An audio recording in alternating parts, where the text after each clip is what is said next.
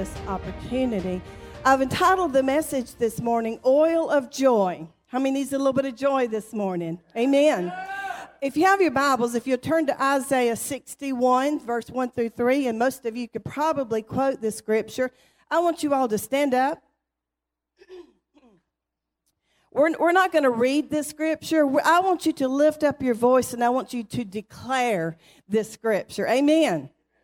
So if you have your Bibles, we're just going to declare the Word of God upon our lives and upon this place this morning. The Spirit of the Lord is upon me, because the Lord hath anointed me to preach good tidings unto the meek.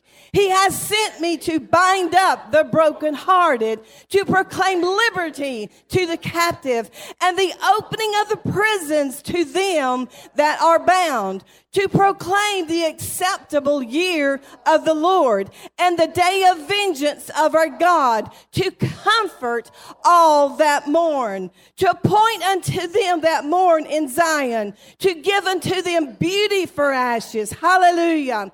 To the oil of joy for mourning, the garment of praise for the spirit of heaviness, that they may be called trees of righteousness, the planting of the Lord, that he may be glorified. Amen. You may be seated.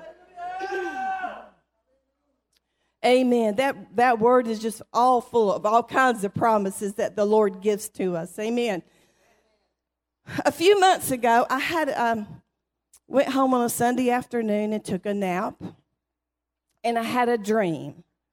And in this dream, a guest had come over to visit. And so out of our normal Southern hospitality, I asked the guest, would you like something to drink? And they said, sure, a glass of milk. I thought, good, I've got milk in the fridge. Let me go get you a glass of milk. So I went to the kitchen, and I reached in the cabinet to get a glass. And when I reached in to get a glass, the first thing I pulled out was this little bitty juice glass. I thought, well, I'll be embarrassed to give them a little juice glass of milk. They're going to think I'm stingy.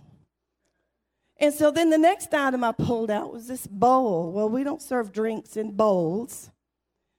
And then I pulled out another item, and it was a candle globe. You put candles in it. Well, it's thin. So, I mean, none of these vessels I wanted to use. And then the next one was a flower vase. I thought, my goodness. And I'm keep pulling out stuff and pulling out stuff. This dream seemed like it lasted forever. I pulled out another vessel, and it had residue on it where something had just sat in it too long. It had been washed, but it still looked dirty. And finally, I saw a glass. I thought, finally, a normal-looking glass. And then I pulled it out. And when I pulled it out, I discovered it was broken. This dream that seemed like it lasted forever, finally my cell phone went off, and I woke up. And I thought about this dream, and it bothered me because I never served my guest any refreshment because I kept disqualifying the vessel that was being used.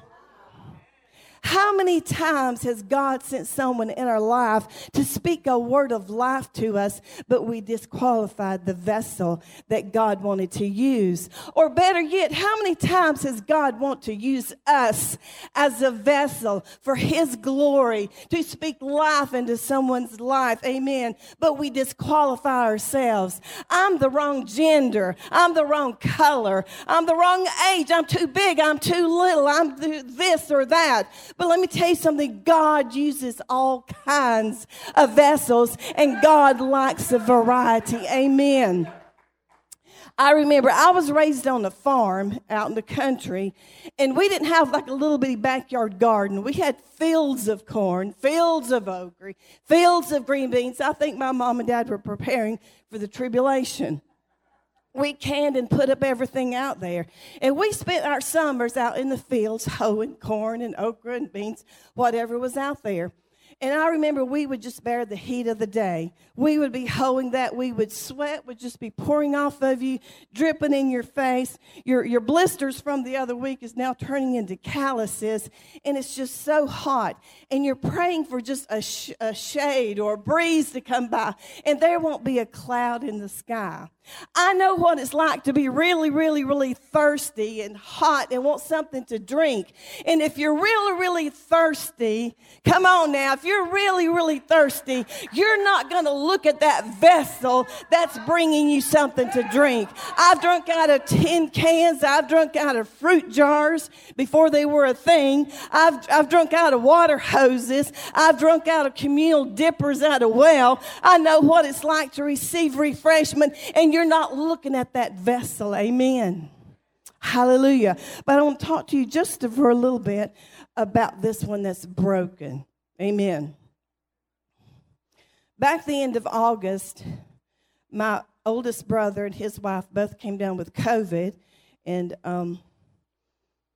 ended up in the hospital. And I remember I called my brother, and he was worried about his wife being in the hospital, and she had some health problems. And I didn't know till I called that he had COVID also. And so I prayed for him on the phone. And I said, I love you, Micah. He says, I love you, sis. And that was our last conversation.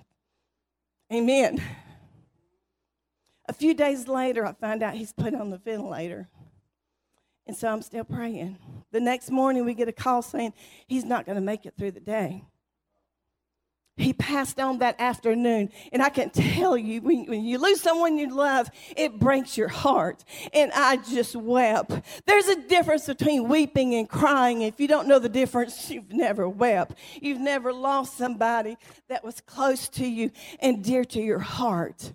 Amen. Just 3 weeks later, we went to my sister-in-law's house. This was the first time we saw her. So she recovered and she got out of the hospital, but she's still on a walker. And so we went to her house, and my other two brothers were there. And I can tell you, when you lose someone, you realize how precious time is. And you want to take those that you love and hold them just a little bit closer. And you want to hold them just a little bit longer. Amen. And I remember Luke had cooked steaks, and they were so good. And I remember just hugging Luke and saying, I love you, brother. And then it was only 3 days later, I get a call that Luke had passed away, and he was hit with a car. There was a wreck. He got out to help the other person. The third car hit him, and he died suddenly. And I can tell you, I lost it. I was already grieving, but I lost it because someone else that I love is now gone. Amen. I was broken.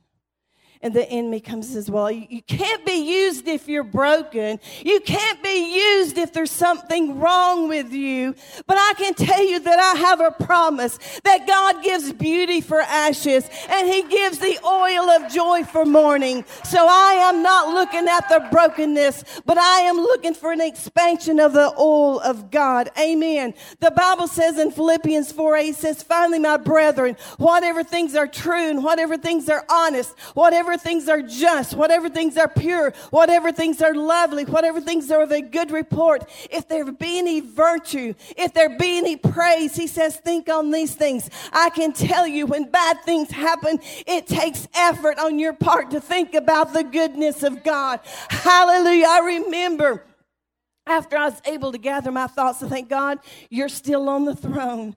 God, you're still a good God. I have much to be thankful for. And the enemy want to bring the negative into my mind, into my spirit. But I know that according to the word of God, I have good things to think about. Amen.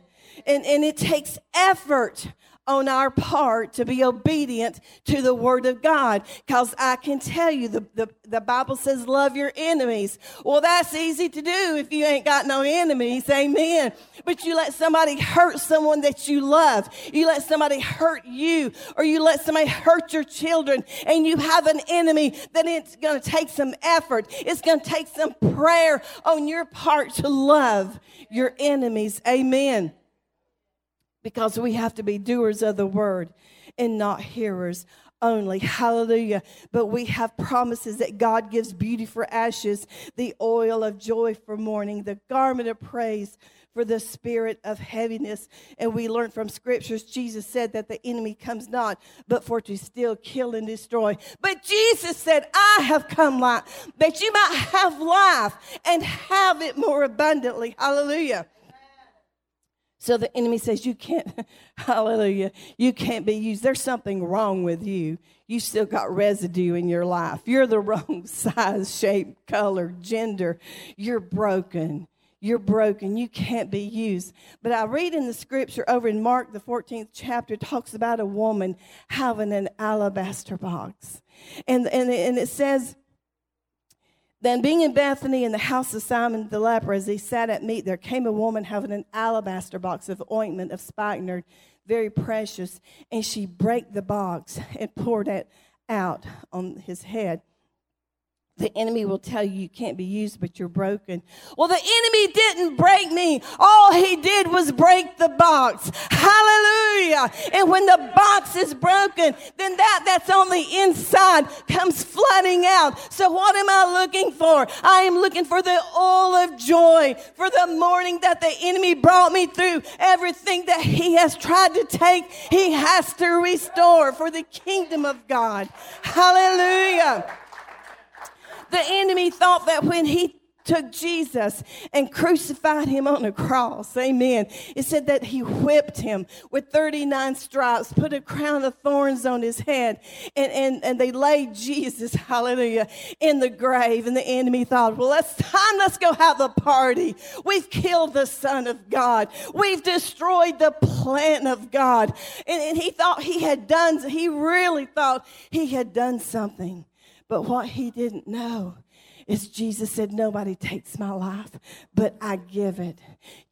When Jesus said to the Father, into thy hand I commend my spirit, at that moment, Jesus' spirit went to be with the Father, and that body went into the ground. And the enemy said, I've done something. All he was able to do was to release resurrection power. All he could do is destroy the body. All he could do is destroy the box. And it releases what's on the inside of us. Don't let the enemy take that, whatever is wrong with you. Don't let the enemy take whatever you're going through and say you can't be what God called you to be.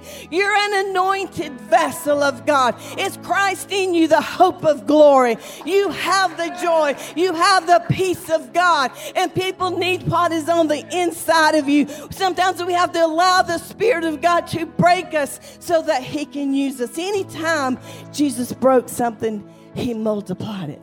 That's expansion for the kingdom of God. Hallelujah. God bless you.